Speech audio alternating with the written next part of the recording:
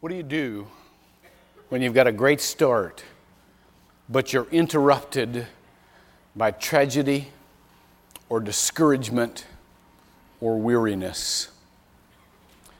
The answer, God says, is you build anyhow. What I'm going to give you today is just the very beginnings of a vision that, as Vernon said, we're going to be talking about for the rest of our lives. God is about to do something with or without us, and we want it to be with us. If you have your scriptures with you, turn to the book of Zechariah. Now, this is not one you usually read. Let me give you a hint. It's the next to the last book in the Old Testament, right before Malachi. Zechariah was a prophet during the time of the return of the Hebrews from captivity, Babylonian captivity. And his task from God was to motivate the people to rebuild the temple that had been torn down by the world. They had a foundation, but they had taken the time off and they were discouraged. And God chose to motivate them through showing them the future, giving them visions of the future. That would be their motivation, to get them to build that temple. Zechariah is the most messianic, most apocalyptic, most eschatological book in the Old Testament. That means it looks forward more than any other book in the Old Testament. And I want to read to you one of the visions that God gave Zechariah to motivate the people to build, watch this, both a physical and spiritual temple. Because the temple of that day was much more than a physical plant. It was the symbol of the unity of the people of God. It was the symbol of the base out of which the people would go and complete their mission to be a blessing to all the families of the earth. Read with me, starting with the first verse. Then the angel who was speaking with me returned. Zechariah had had several other visions, and he was weary. I mean, he was worn out. You know, you can be worn out by blessings as well as you can by tragedies. And so he was sleepy. And it says, and he aroused me as a man who is awakened from his sleep. Now, I cannot tell you how much this verse means to me personally. Now, many of you know how I came here. 15 years ago, I was a senior pastor of a very large church in Indiana. Wonderful church, great staff, great budget, everything was going great. But one night, I woke up out of a dead sleep. And my heart was all disturbed. I couldn't figure out what was going on. And so I just went back to bed eventually and went back to sleep. Next night, boom, same thing. Next night, boom, same thing. I started examining my life. I thought, boy, there's got to be some sin in there that the Holy Spirit's really trying to get to. Nothing. Well, to make a long story very short, what happened was that God said, you're going to start all over again. And He helped me find this nutsy little group of people who had just bought this dump of a roller skating rink. And I got down here, and after we had been all through this thorough process together, one of the elders' wives looked at my wife and said, you're an answer to our prayers. And my wife said, well, you're an answer to our prayers. And she said, no, listen to me. Months and months ago, a small group of us women got together and prayed fervently that God would disturb the heart of the man who was supposed to be our pastor. And Becky said, when did you start praying that? And it was the night I started waking up every night in the middle of the night. I want to tell you this too. I've not been able to sleep real good lately. But I'm not going anywhere.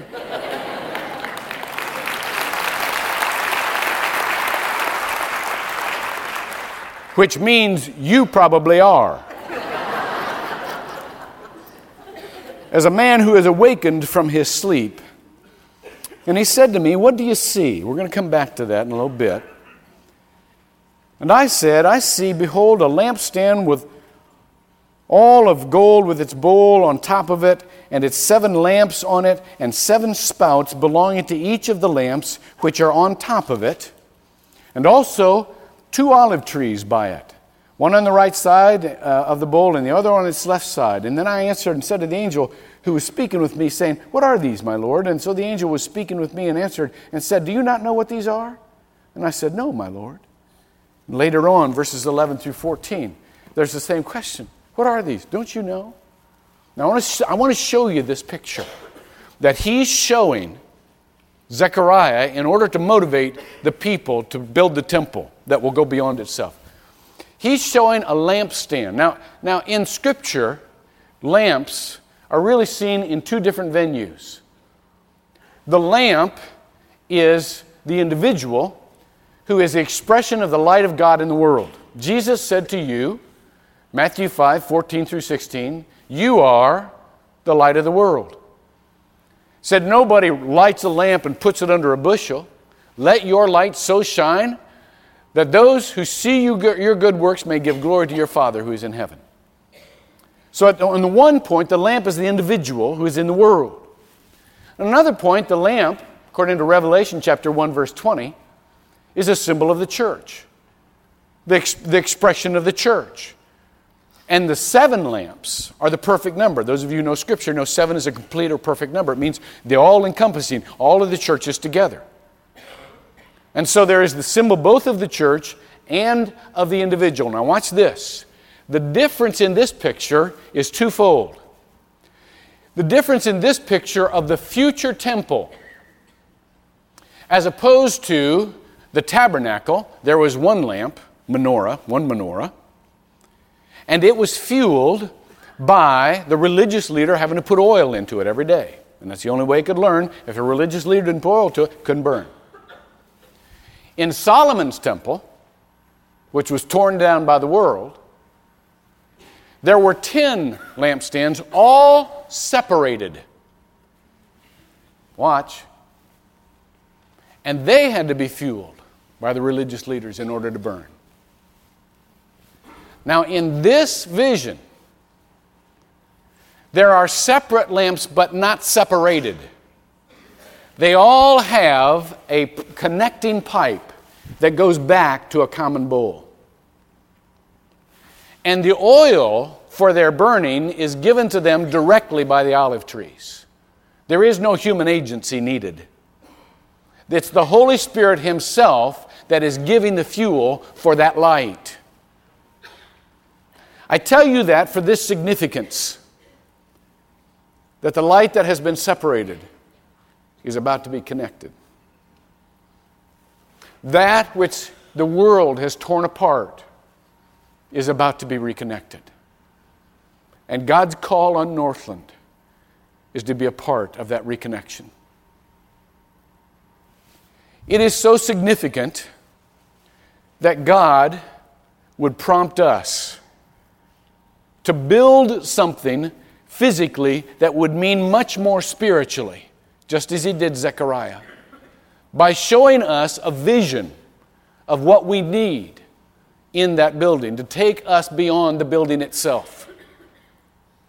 We have that vision of connected communities, worshiping together.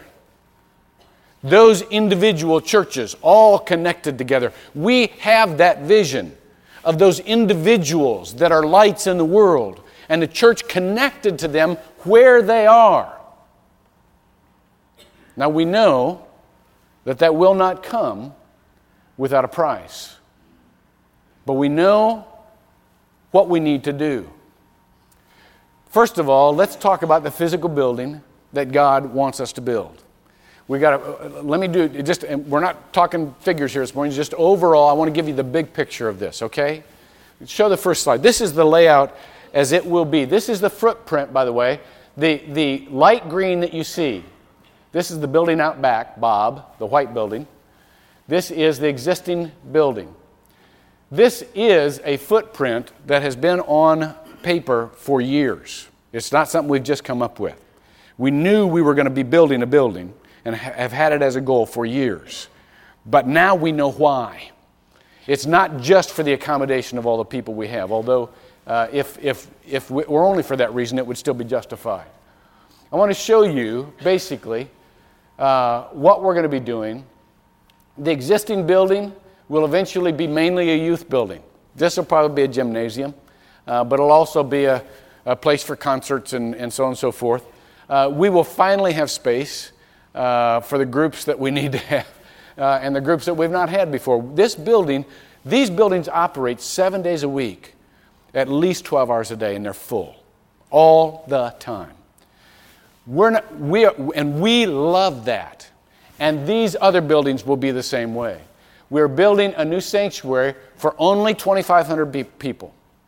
It's a low number. It'll be basically twice the number we can have right now because we want to continue with multiple services. And it's way too expensive to build a big building where everybody can fit. And it's not at all necessary. We don't need it. But we'll have a new sanctuary. We will have children's church and all the children in one building for a change. That'll be nice for the parents. But I want to show you some features of that. Show me the next slide.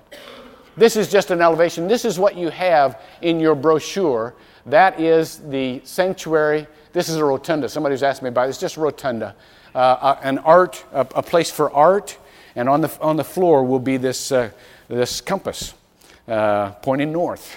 But it's simply an entryway. This is the new children's education wing. This is the old building right here. Okay, let me have that last slide. This is just a general slide. This is the second floor showing. We will finally have enough classrooms that we can finally accommodate kids in a way that we can pay attention to them personally. You know, we have, right now, this is frightening you, there are many, many times we have like 40 3-year-olds in one room. Can you imagine that? You talk about a definition of hell, that may qualify. But we'll be able to go back down to the numbers where kids can be, so it will be intimate. It'll be more intimate. But it will also be more expanded because in these rooms, God willing, we will have the communications devices where our kids can communicate with other Christian kids from around the world and see Jesus from their culture as well as our own culture. That is, this whole building is designed not just to gather people out of the world, but to take the people it gathers beyond ourselves. That's the big deal. But let me tell you, before I get to that rest of that part, finally, we will be able to have enough space that if we want to have an adult Sunday school class, we're going to have an adult Sunday school class. We used to have so many people in the community use our building, and we loved it. No charge. Come on, this is God's building. And we've had one by one say, we haven't got any room for you anymore. The recovery groups, the AA groups, we love to have them. We haven't got any room anymore. The scout group, we haven't got any room anymore. The singing groups of the community, we haven't got any room anymore. And that's just dumb. The church ought to be a place where the whole community can come. If they need a meeting room, meet there. No charge. We're glad to have you. That's part of what we are in a community. So finally we'll be able to have some of that space. The sanctuary itself, I won't spend a lot of time here, but the sanctuary itself will be a communications tool. That is, these walls, where'd it go here? Oh, there, good. These walls will be like an IMAX theater. And when we are worshiping with congregations around the world, they will literally surround us. They'll be a part of the worship. We'll be able to see them. They'll be able to see us. So that people from every tribe and tongue and nation under heaven, foreshadows Revelation 7:9, will be able to worship together. When we are not worshiping with other congregations, there may be some services that we don't have concurrent worship. Then in those services, these walls will become, this thing's fading here, these walls will become a venue to bring us into a context that takes us beyond the inside of a chalk piece here. For example, if we're talking about the historic church and how God has been faithful all through the ages and how He has used artists, we'll turn those walls into the Sistine Chapel, and we will be worshiping in the Sistine Chapel. If we're talking about Jesus being our shepherd, those walls will become a pasture. so that we'll be surrounded by a pastor. Now, we may vote on whether or not we want the smells or not. But we will be in the setting. Do you understand? The whole idea of this, okay, you can take that down. The whole idea of this is to take us beyond, because that is the character of God. The character of God is to go beyond. And that is the character of the church, to reconnect with life as it really is. Now, this doesn't come without problems. We know that. And that's why this is going to be such a huge challenge. There's a good reason why so many local churches are just about themselves. It's a huge challenge. Now look at what the angel says. It is the next verses 6 and 7. Because he knows there's a challenge coming. Then he answers and said to me, "This is the word of the Lord to Zerubbabel." Zerubbabel was the governor then.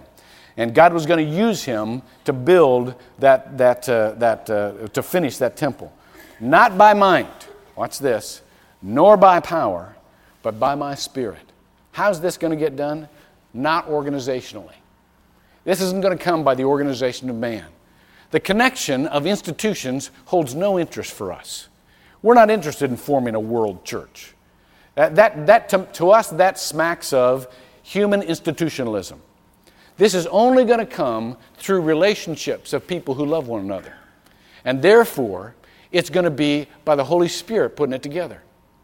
But he knows there's going to be challenges and obstacles because he starts talking to a mountain. Look at verse 7. "And what are you, O great mountain? Before Zerubbabel, you will become a plain. And he will bring forth the top stone," that is the finishing stone, "with shouts of grace, grace to it." We live in an age where there are going to be huge obstacles to this. That's why nobody's done it before. It's going to be obstacles from within. There are people who have been so roughed up by the world that they look at anything and they see the negative. They're cynics. You can't blame them because they've been disappointed time and time again. They've been frustrated time and time again. So they look at this and say, nah. Been there, done that. Just like the people who were charged with the rebuilding of the temple. And Zechariah was to go to them. And you could just hear the voices. Nope, not going to do it. We built it once, it got torn down. It doesn't work. And so there is this cynicism. And as soon as we say, we're going to go, there's this clamping down. But I want you to know that clamping down isn't a check of the Spirit. It's a hunger of the soul. This week, many of us fasted for 6 days. And many of us fasted from food. You can fast from other things. But Becky and I were on the 5th day of the fast. And we walked into this building late at night after a meeting out in the building out back, and somebody had been cooking something wonderful. Oh! And you know what happened to us, both of us at the same time? Our stomachs physically started cramping. I mean, there was pain. It was an awful feeling. Now, our stomachs, the first impression would be, that's bad. But what our stomachs were trying to tell us is, that's the very thing you need. It feels like pain, but it's the very thing you need. There is the attitude in the church, but it's the very thing we need to satiate the hunger that God has put in us. God only formed one church, one faith, one baptism, says that, one Lord. That's all there is. And we have become so used to being separated that we feel like that's normal. It's not normal. And so there's this sense of cynicism from the inside, but there's also the separation of the outside. The world has absolutely separated the church from real life. The church, you live 99% of your lives outside this building, outside this geography. Why in the world would the church be here instead of where you live? Why would most of our efforts be here instead of where you live? Now, yes, we do need places to gather together. We love gathering together. And the Bible says, forsake not the assembling of yourselves together. So we need that physical building. But the actual church ought to be defined where you are. And the support system ought to be where you are. Becky said last Friday she was with a group of young mothers. She came to me, she said, I just forget the challenges and the very simple questions these mothers have. What do you do when your kid bites somebody else? These are people who want to make their children their ministry. They're not satisfied with, will my kid physically survive under my custody? That's not quite what they're going for. They really want to minister to their kids. Well, why should a young mother, should we have a place that young mothers can assemble? Of course. But why should a young mother have to come here to get the support she needs out there? The church ought to be restructured in order to be nearest those who need it. The same with churches. The same with the geographies and the theologies that have separated us for years. Now, I'm not going for one big church here. And I love differences. But that's not the same thing as being separated. There are, when we're going to go at this in a couple of ways. First of all, there is going to be Northland here and there, and there are going to be churches that we're going to need to plant, both in this nation and all over the world, that are simply expressions of Northland, because they don't have a viable church there that we can link with. There are different occasions for this. Right now, there's a church in Sarasota. It's Northland in Sarasota. Pretty soon, there's going to be churches in probably Namibia and Africa, and so all over the place that are Northland there. And so that will be Northland here and Northland there. But there are also ways that we can partner with existing churches where their main problem is they're just disconnected from everybody. They're just out there all alone. Small churches who are wonderful churches, but their main vulnerability to Satan is that Satan's got them all alone and infighting. And they just need a little encouragement. Or they may need a little eldering, or they may need a little this. They may need a Sunday school too. There's way more giftedness here than we can ever use in this place. And if we can just distribute it, if we can just go there, then we have a relationship. We've got a link. And those will be partnering churches, like Jay's church. That's going to be a church completely independent. But the relationship feels like, well, we're there too. That's how it is. And so we got these around the town here, some of these smaller churches. You know how many house churches there are right now? There's a huge number of house churches. Wonderful. God loves house churches. But their vulnerability is they're alienated. They're all alone. They're separated. And so they need a link. You know how many opportunities there are with parachurch organizations right now? I had a student in my seminary class last year who was in Campus Crusade and in the campus ministry there. They specifically go to countries and campuses without a Christian witness, without an indigenous church to preach Christ. But what happens is when they go there, and they're there for a few years, maybe a dozen, maybe 2 dozen, maybe 3 dozen students come to Christ, but there's no church to go to. And so what are they going to do? Campus Crusade isn't the church. They're not designed to plant church or to form churches. And what happens is these students go home, they tell their parents and their grandparents. And pretty soon, the grandparents are coming to the campus along with all the grandchildren because they've come to Christ. They love this good news, but this is the only Christian expression they have.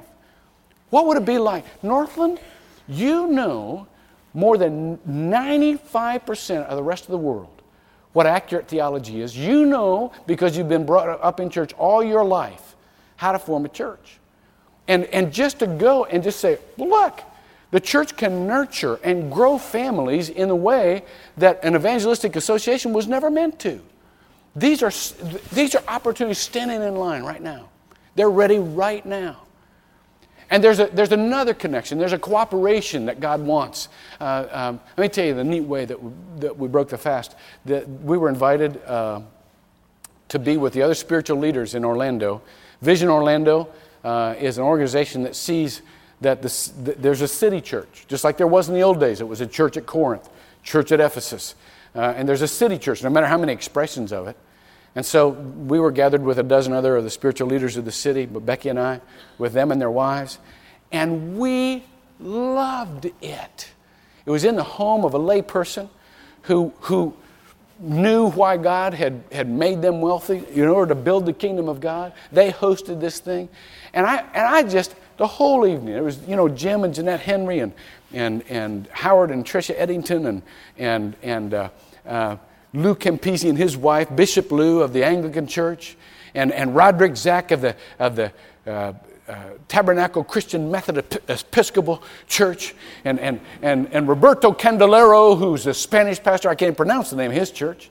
And there were Alex Clattenburg and his new wife, and there were people of all representative denominations. And I'm sitting there thinking, God, how did Satan ever get us apart? We belong together. This is wonderful. The church is going to be reconnected. And Northland, I want to tell you something. He's calling you. He's calling you. The next verses say this. It says, also the word of the Lord, this is verse 8, the word of the Lord came to me saying, the hands of Zerubbabel have laid the foundation of this house. The foundation is already laid with the churches and ministries already established. The connections just haven't been built yet. The foundation is already there. And the willingness to work together is more than I have ever seen in the history of the church. Ever. Since the church started splitting up. So it says, the hands of Zerubbabel have laid the foundation of this house, and his hands will finish it. And then you will know that the Lord of hosts has sent you to me. I want you to see what I see, and many of you already do.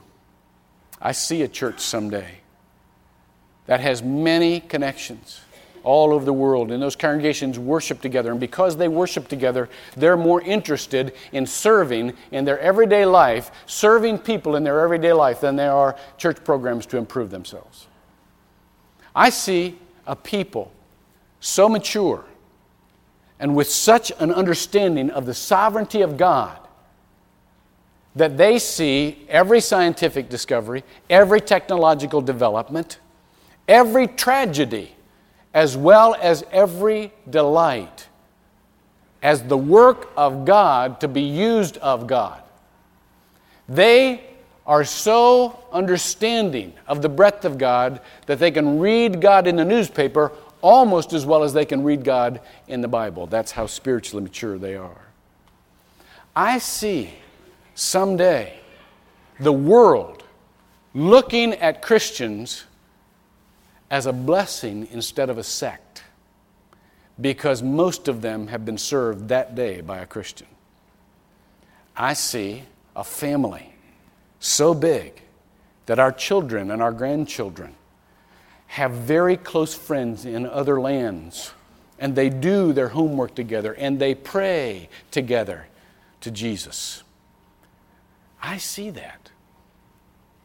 Now you've got to ask yourself, okay, if God does this, why would He start here?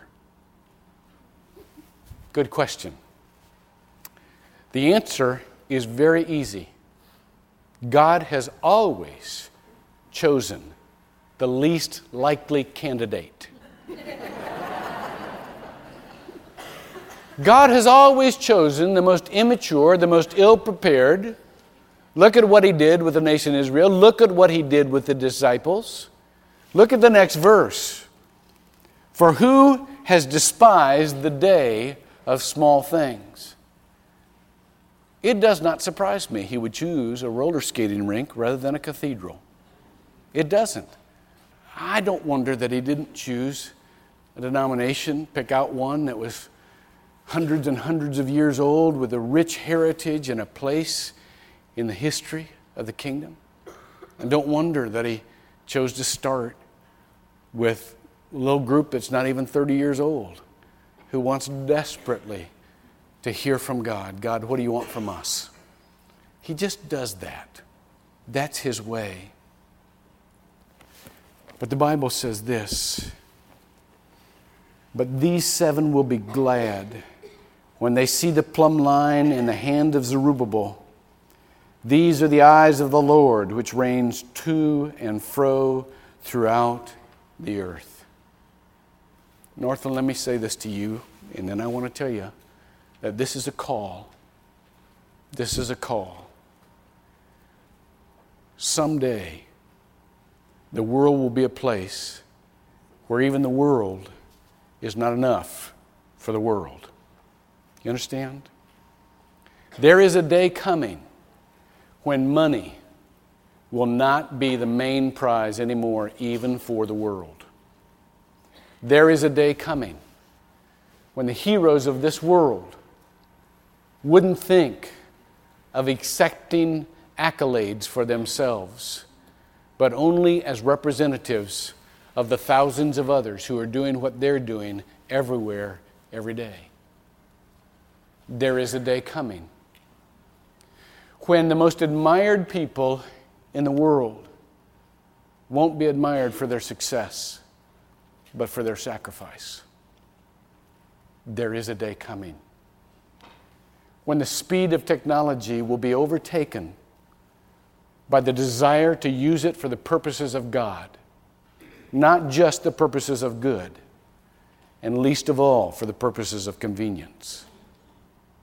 There is a day coming when people won't sit around and wonder anymore why God has blessed them like He has, way beyond their deserving, way beyond their need. They will be so fully and thankfully employed in building things that last forever that they'll know why God has blessed them like He has. There is a day coming. And I want to ask you this. Where are you going to be? Where are you going to be? When all is said and done, if you have the opportunity to tell stories on your deathbed someday, what stories will you have to tell?